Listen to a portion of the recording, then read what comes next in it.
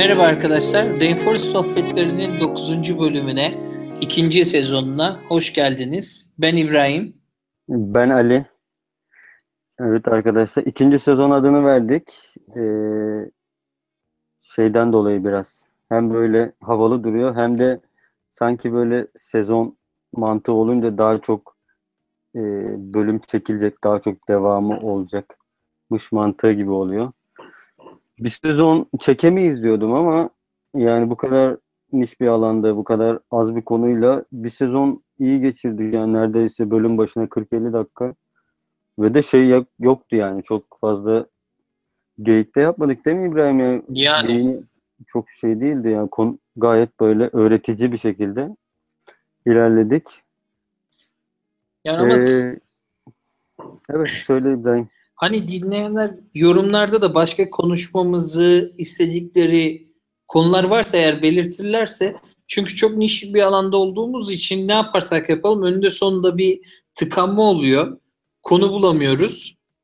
Evet. Hani olduğumuz yerde kalmış oluyoruz. O yüzden hani farklı bahsetmemizi istenilen konular da varsa onlar hakkında da hani konuşabiliriz ileride. Evet. Yani konu bulmakta sıkıntı çekiyoruz evet ama planlarımız var. O planları biraz sonra aktaralım. Yani bir şeyler var kafamızda. Bu sezon dolu dolu geçecek gibi gözüküyor. Önce yaz dönemi diyelim bu döneme. Yani yaz girdi diyelim araya. Bu süreç bayağı bir Türkiye'de özellikle çok hissediliyor bunun tatil olduğu. Evet. Yani yazın zaten tatil de sonuçta insanlar yazın da çalışıyorlar. Ama Türkiye'de mi yoksa bizde mi İbrahim acaba böyle Bizde oldu? de olabilir ya. Hani bir rahatlama İkimizde yani. geliyor yani. Evet. Şöyle neyle başladı? Bu Ramazan zaten Ramazan denen bir kavram var Türkiye'de. O böyle bir insanlarda rehavete yol açıyor. Sonra bayram tatilleri de bayağı uzun oluyor. Evet, Düğünler araya çok fazla zaman giriyor. illaki hepimizin yakın akrabası düğünü oluyor. Yani şimdi yabancılarda adamlar kendi düğününü bile yapmıyorlar. Gidiyorlar ya filmlerde izlediklerimiz doğru mu bilmiyorum ama gidiyor yok kaptan evlendiriyor bunları. Yok 3-4 kişiyi çağırıyorlar kendi aralarında yapıyorlar. Kendi düğünleri bile çok kapsamlı olmuyor. Bizde düğün dediğinde gerçekten düğünden konuşmamalıyım değil mi şu anda?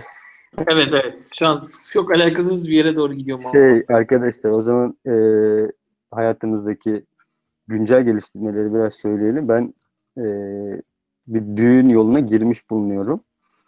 İbrahim benden bir yaş büyük. O yola girdi ve o da Çok bir tane çocuk çocuk sahibi, bebek sahibi oldu o da. Hayırlı olsun evet. diyelim. Sağ olun. Daha yeni.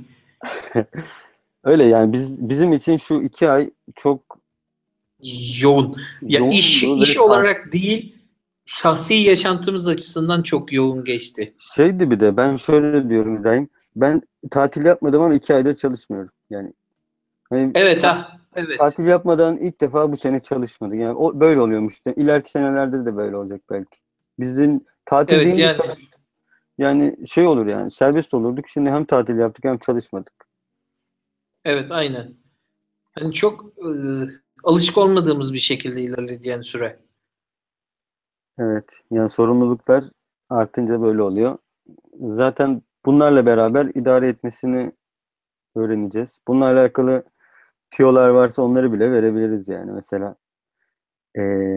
bence bunlar Rainforest konusuna dahil. Şimdi çocuk varken veya evliyken Rainforest nasıl gidiyor falan belki biraz çünkü İbrahim bir senedir yok pardon 2 senedir değil mi İbrahim? İki İki sene sene benim artık 2 sene oldu. 2 senedir evli yani şimdi ben merak ediyorum mesela evli olsam ben de yani evlenecek olanlar yani acaba evlenince bu mesleği nasıl devam ettiriyor merak edebilirler. Tabii Çünkü yani. Çünkü biz sonuç olarak tam zamanlı bu işte aynen. çalışıyoruz. Tam Yani ben zamanlı şu an da tüm değil. Tam geçimimi. zamanlı şey oluyor İbrahim. Saat 8'den 5'e kadar Evet. tam zamanlı. Bu full. Ya full zamanlı yani. O yüzden daha farklı bir hani ben şuraya da bir şeyler atayım da biraz bir şeye para gelsin. yolumu bulayım tarzı değil. Biz direkt geçimimizi buradan sağlıyoruz yani. Evet, yani böyle geçti bir süre. Şu an daha yeni galiba. Bir haftadır mı oldu? Bir haftadır çalışmaya başladık. Evet, tam tekrardan yeniden evet. Buna da ikinci sezon diyelim. Böyle neyden bahsedecektik? Podcast'in planlarından bahsedelim İbrahim. Evet, hani ileriye dönük ne yapmak istiyoruz? Yani e, benim ilk aklıma gelen röportajlar. Yani insanlar hep bizim sesimizi duymaktan bıkmışlardır. Yani Evet, şöyle artı yani sadece bizim bakış görüş. açımızdan her şeyi duyuruyorlar. Evet. Ya böyle nasıl diyeyim? Başarısı ilgi çeken insanları programa konuk olarak davet etmek istiyoruz. Şu an zaten teknik altyapıyı söyleyelim. Google Hangouts'la kaydediyoruz. O yüzden Evet. yani İbrahim Denizli'de, ben İzmir'deyim. Sizin nerede olduğunuz hiç önemli değil. İnternet bağlantınız varsa bir şekilde konuk edebiliriz. Eğer kendinizi konuk olmaya değer bir insan olarak görüyorsanız, sizin de bu işle alakalı Evet. söyleyecek bir şeyiniz Bizim varsa, hani tanışmamışsak daha hani bizim görüşüp konuştuklarımız var zaten bir şeyler yapmayı planladığımız kişiler. Fakat evet, hani sizinle daha tanışmamışızdır. Ya iletişimimiz olmamıştır. O yüzden hani eğer yazarsanız biz sizinle iletişime geçeriz. yani böyle konuk almayı düşünüyoruz. Başarılı outdoor'ları, satıcıları şey yapabilirsek, onlara ulaşabilirsek böyle bir planımız var. Yeni sezonda çok değerli teknik bilgiler de vermeyi düşünüyoruz. Geçen sezon biraz işe güce daldık. Onları biraz erteledik. Evet. Rainforest mesela soft reject listesini nasıl hallediyoruz? Onunla Yani daha alakalı teknik konular evet. daha teknik konular verebiliriz. İbrahim şey demişti. e, Hangi kurstu? Udemy'di galiba değil mi? Evet. Udemy. Orada kurs başlatabiliriz vesaire gibi bir plan var ama o daha kesin değil yani. O biraz Yani o biraz daha şey. Evet ileride. Şu an zaten hani kendi işimizle de uğraştığımız şeyler olduğu için orada da yoğun bir şekilde çalışıyoruz. Yani bu sene çıkarmayı planladığımız temalar için sene bitmeden 2018 olacak artık değil mi? evet. 2018 başlayınca hani şu an onlar için daha yoğun çalıştığımızda yani biraz daha iş yükü şu an daha yoğun daha doğrusu. Çünkü çok fazla diğer işlerle uğraştığımız için biraz iş kısmını salmıştık. Şu an hızlı bir şekilde toparlamamız gerekiyor. Bir altyapı üzerinde çalışıyoruz. Magazin temaları üzerine. Evet, bu sene iki tane magazin çıkarmayı düşünüyoruz ve yandan da ya bu iki tane çok ciddi bir temamız var. Ya bizim geçen Yani sezon da bayağıdır söyledik. çalışıyoruz zaten. Tabii o zamandan beri zaten hala aynı ürün üzerinde çalışıyoruz. Bayağı oldu yani artık. Evet, geçen sezon da söyledik. Biz kaliteyi tercih ettik. Yani bu sezon demeyelim. Bu sene kalitenin ön plana çıkacağını düşünüyoruz. Şöyle bir şey var. Market biraz zorlaştı. Yani iki seçenek var galiba sanırım. Ya orta değil de ya markete ürün pompalayacaksın ya da çok kaliteli ürünlerle e, kendi promosyonunu yapacaksın. Yani kalite satacak kendisini. Biz çok kaliteli ürün yapmayı tercih ettik. Nasıl denir buna? E, ürünün İyi. ürünün o kadar kaliteli, o kadar diğerlerinden ayrışması lazım ki onlarla arasında uçurum olması lazım. Çünkü bütün ürünler aynı, seçmekte insanlar zorlanmıyorlar. Çünkü hepsi aynı. Ama bir tanesi diğerlerinden iki kat iyiyse o diğerlerinin bütün pazar yani yarısının pazar payını alacak büyük ihtimal. O yüzden Evet. bir tema üzerinde çok uğraşmayı tercih ediyoruz bu sene. Ama İbrahim onun da riski var. Ne gibi? Yani bir tema üzerine 8 ay uğraştım. Ya tabii karşılığında ona göre alman gerekiyor. Evet, bu çok şey değil. Ben bir şey paylaşayım İbrahim. Bunu yeni öğrendim. Geçen sezonda bahsettik kaliteden de. Sam Altman diye bir girişimci var. Bu e, şey hmm, ne kombinatörüydü? U Combinator diye bir Evet, tane evet. şey var. Onu paylaşırım linkini. Y kombinatör diye yazılıyor. Bunun e, girişimcilikle alakalı videoları var. Video serisi var. Stanford'da ders olarak verilmiş bu. 15-20 tane video var ve Türkçe altyazısı da var. Bunları şey yaparım. Orada kaliteyle alakalı şunu diyor. Kaliteli bir şey yapın kesinlikle ama bir kesimi hedefleyin. Yani şu an market inanılmaz çeşitliliğe ulaştı.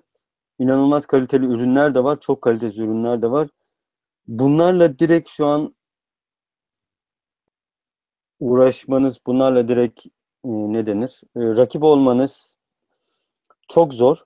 O yüzden çok niş bir alana yönelip o niş alandaki insanları çekmeye çalışın. Şey diyordu mesela, ya Facebook'a rakip olamazsın şu an arkadaşlık konsepti üzerinden. Sen mesela business insanlarını sadece yapabilirsin. Evet. LinkedIn gibi. Veya çok İzmir'de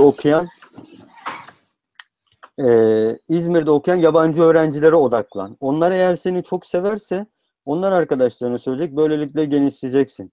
Ve ürününü çok uzun sürede yayınlamana gerek yok. Bunu kendi sektörümüzden nasıl örnek görebiliriz İbrahim şeyi? Nasıl diyeyim? Ya e, Fanatik oluşturmaktan bahsediyorum. Ya. Ürününe ya örneğin Lobo muydu? Lobo, ürün Lobo da evet. Van Carvai Evet. autor var. Tamamen her çıkardığı ürün portfolyo üzerine her seferinde de tamamen unique işe geliyor. Yani her bir ürünü çıkardığı ürün marketteki ilk ürün oluyor o tarza sahip. Mesela bu adam sadece buradan gidiyor. Ben şunu Yine eleştiriyorum. e-ticaret üzerine çalışanlar var. He. Aynı şekilde. Tabii bunu multipurpose için de yapanlar vardı ama artık herkes multipurpose olduğu için onu örnek vermeyelim. Evet, evet, aynen öyle. Sonra şey var işte Shopify, Jobify, Ha, Jobifi, evet. Aston miydi autorda? Evet, öyle değişik bir adı vardı. Evet, sadece belli alanlara yönelik ürün çıkartıyor mesela. Evet. Yani şu an o Van Carvalho'nun sanki şeyi eksik. Şimdi bu Sam Altman şey diyor işte. Belli bir fanatik kitleyi bulun. Yani bunlar e, %2 olabilir. Bunların payı %2 olabilir. Çok önemli değil. Şey örneğini verdi. Twitch örneğini verdiler. Pardon. Justin TV örneğini verdiler. Justin TV ilk başladığında çok deli bir şekilde başlıyor. Evet, evet. Sen biliyor musun onu İbrahim? Hayır, hikayeyi bilmiyorum da Justin TV'yi biliyorum. Bir numaralı Korsan Lig TV sitesi. Korsan Lekri. Onun başlama hikayesi çok kısa anlatayım. Adam kendi üzerine kameralarla donatıp hayatını çekiyor. İnsanların ilgi çektiğini düşünüyor. Daha sonra bakıyor ki insanlar da kendi hayatını yayınlamaya başlıyor ve bunu bir platform haline Platforma getiriyor. dönüyor. Daha sonra bu insanlar bakıyor ki kendi hayatımızı yayınlayabiliyoruz. Maç da yayınlarız. Maç yayınlamaya başlıyorlar. Bu illegallikle çok uğraşıyorlar ama belli bir kesim var. %2'lik bir kesim. Bunlar deli gibi oyun oynayıp paylaşıyorlar ve en çok da stream alan, en çok da izlenen bu videolar oluyor ve onlar diyor ki e, oyun izleniyor demek ki. Twitch diye bir şey kuruyorlar ve mükemmel büyük bir platform oluyor. Buradan da hareket ederek böyle çok az bir kitleyi bulup fanatik derecesinde sizi severlerse bunlar. Çünkü onlara özel ürün üretirseniz onlar da başkalarına haber verip ürününüzü yükseltecekler. Van Carvalho'nun şunu eksik buluyor. Sen yaptın, yükseltmiyor sanki. İbrahim sen mesela ürünün 4.000 sattı. Aynı şekilde bırakır mısın? Yoksa çeşitliliği arttırır mısın? Çünkü seni seviyor insanlar. Geldi artık. Neden herkese hitap eden şeyleri yapmaya başlamıyorsun? Mesela örnek vereyim. Facebook İşte arkadaşlık sitesi değil miydi? Ne ara virtual reality'ye geçti veya ne ara saçma hayır sapan şimdi O bakış açısı. Evet, sen iş üzerine de adam belki keyif alarak yapıyor ve belki başka işleri var, başka projeleri var. O yüzden biz şu an her şeyimizi buraya bağladığımız için tamamen Evet. burada ürün geliştirmeye yönelik konuşuyoruz. Adam belki orada bir tarz oluşturuyor, yapıyor. Tamam, bu artık ne yaparsa yapsın, satsın. Sonra yeni bir tane daha oluşturuyor. Bu arada belki başka işlerle ilgileniyor. Yani o da Hani olabilir. bu belki yani işin özeti tam zamanlı olarak belki burayla ilgilenmiyor. Yani benim düşüncem, ya biz e, bir belli bir kitleyi bulduktan sonra, yakaladıktan sonra çeşitliliği arttırabiliriz. Ama başlangıçta bence bir yer hedeflenmesi gerekiyor. Hedeflendik. Mesela Avada'nın bu kadar çok fazla şeyi yoktu, özelliği yoktu. Yani şimdi sen Avada'ya rakip olacağım diye bu kadar özellik eklemek istersen 2-3 sene uğraşacaksın demektir. Tabii. O yüzden e, bir kitle seçip o kitleyi yavaş Şu an yavaş, en mantıklı o. Diğer e, en tepedekilerin ne yaptığına bakmadan bir şeyler yapmak tek mantıklı seçenek. değil mi? Envato zaten kavruluyor. Şu an çok felaket tartışmalar gidiyor. Onlara bu bölümde girmeyi pek düşünmüyoruz. İleriki bölümlerde Evet, o aktarırız. bayağı, evet, evet. Evet, yazın ortalık bayağı bir karıştı. Şu an Envato karışık görünüyor. Danforus özellikle.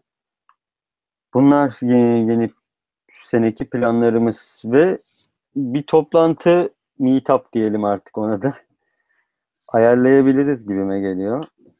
Bunun üzerine konuşabiliriz. Fikirleri olan varsa yer sağlayıcısı vesaire bir şeyler ayarlayabiliriz yani. İnsanlar nereden bizi dinliyorlar, ona göre bir şeyler ayarlayabiliriz. Evet, Evet.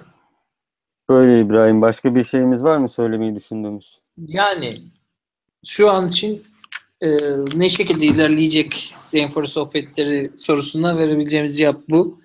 Yeni tanıdığımız veya yeni tanışacağımız sektörde olan Denforce'da çalışan arkadaşlarla birlikte program yapma fikrimiz var. Tekniki olarak sorulardan daha çok bahsedeceğiz. Tema gönderirken nelere dikkat edelim? Test yaparken biz nelere dikkat ediyoruz? Kendi oluşturduğumuz listeyi paylaşmayı planlıyoruz. Yani her üründe geliştirmeye devam ettiğimiz sofra listi.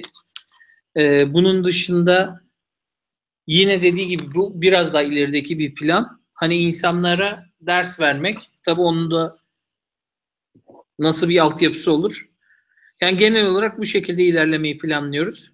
Bir de sen İngilizce ile ilgili bir şeyler söylemek istiyordun Ali, bahsetmiştin bana. Unuttun Hmm, galiba şu an. şey, İngilizce, yani şöyle söyleyelim. Yani İngilizce zaten lazım gibilerinden bir şey söyleyeceğim, klişe ama e, sanırım bizim ülkemiz çok globalleşmedi ya. Ben öyle hissediyorum. Yani Avrupa çok iç içe girdi. Mesela Romanya, Finlandiya, Estonya falan, bu ülkeler İngilizce değil yani ana dilleri. Ama bunlar bayağı bir dünyayla karıştı gibime geliyor. Bizim üst kesim insanlar bile, sağlam software developerlarımız bile sanki kaynaşamadık gibi. O yüzden Daneforest'ta ya Daneforest bizim işimiz ya. Bence yani bu böyle Türkçe olsaydı, veya Türkçe demeyelim de herkes İngilizce bilseydi dünyada, Türkler burayı işgal ederdi. Hani öyle bir şey var ya, Şu an bile ediyorlar zaten. değil mi? Yani o tek sebebi var. İbrahim, hatırlıyor musun? Ben korktuğumu hatırlıyorum yani. İngilizcesinden korktuğumu hatırlıyorum. Evet, Yıl evet. 2008 miydi neydi? İngilizcesinden korktuğumu hatırlıyorum. Yani İngilizce o yönden sadece müşterilere destek vermek anlamında değil, kaynaşmak anlamında da bu kültürü, tema kültürünü kavrama adına, yenilikleri görme adına, yenilikleri herkesten önce bilme adına da çok önemli. Yani eğer Evet.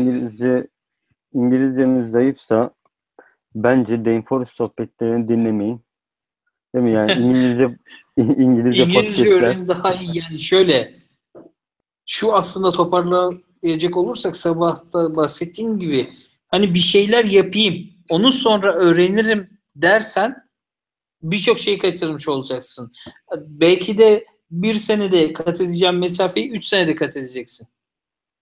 Yani şu an bir numaralı öncelik ya her halükarda İngilizceyi öğrenip tamamen o kaynaklardan faydalanabilir hale gelmek en mantıklı hamle.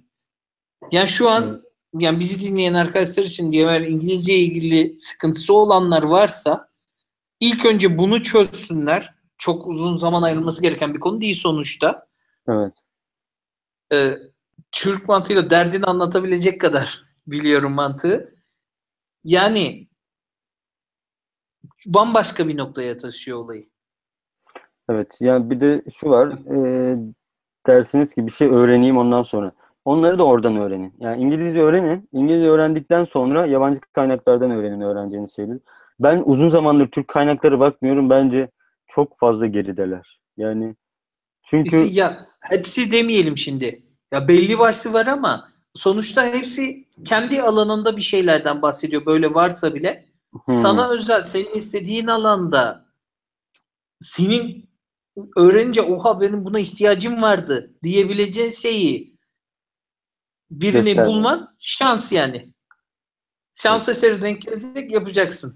Sen bir de O biraz yüzden programlama adına konuşuyorsun. Programlama adına ben bir şeyler görüyorum. YouTube'da falan da içerikler var.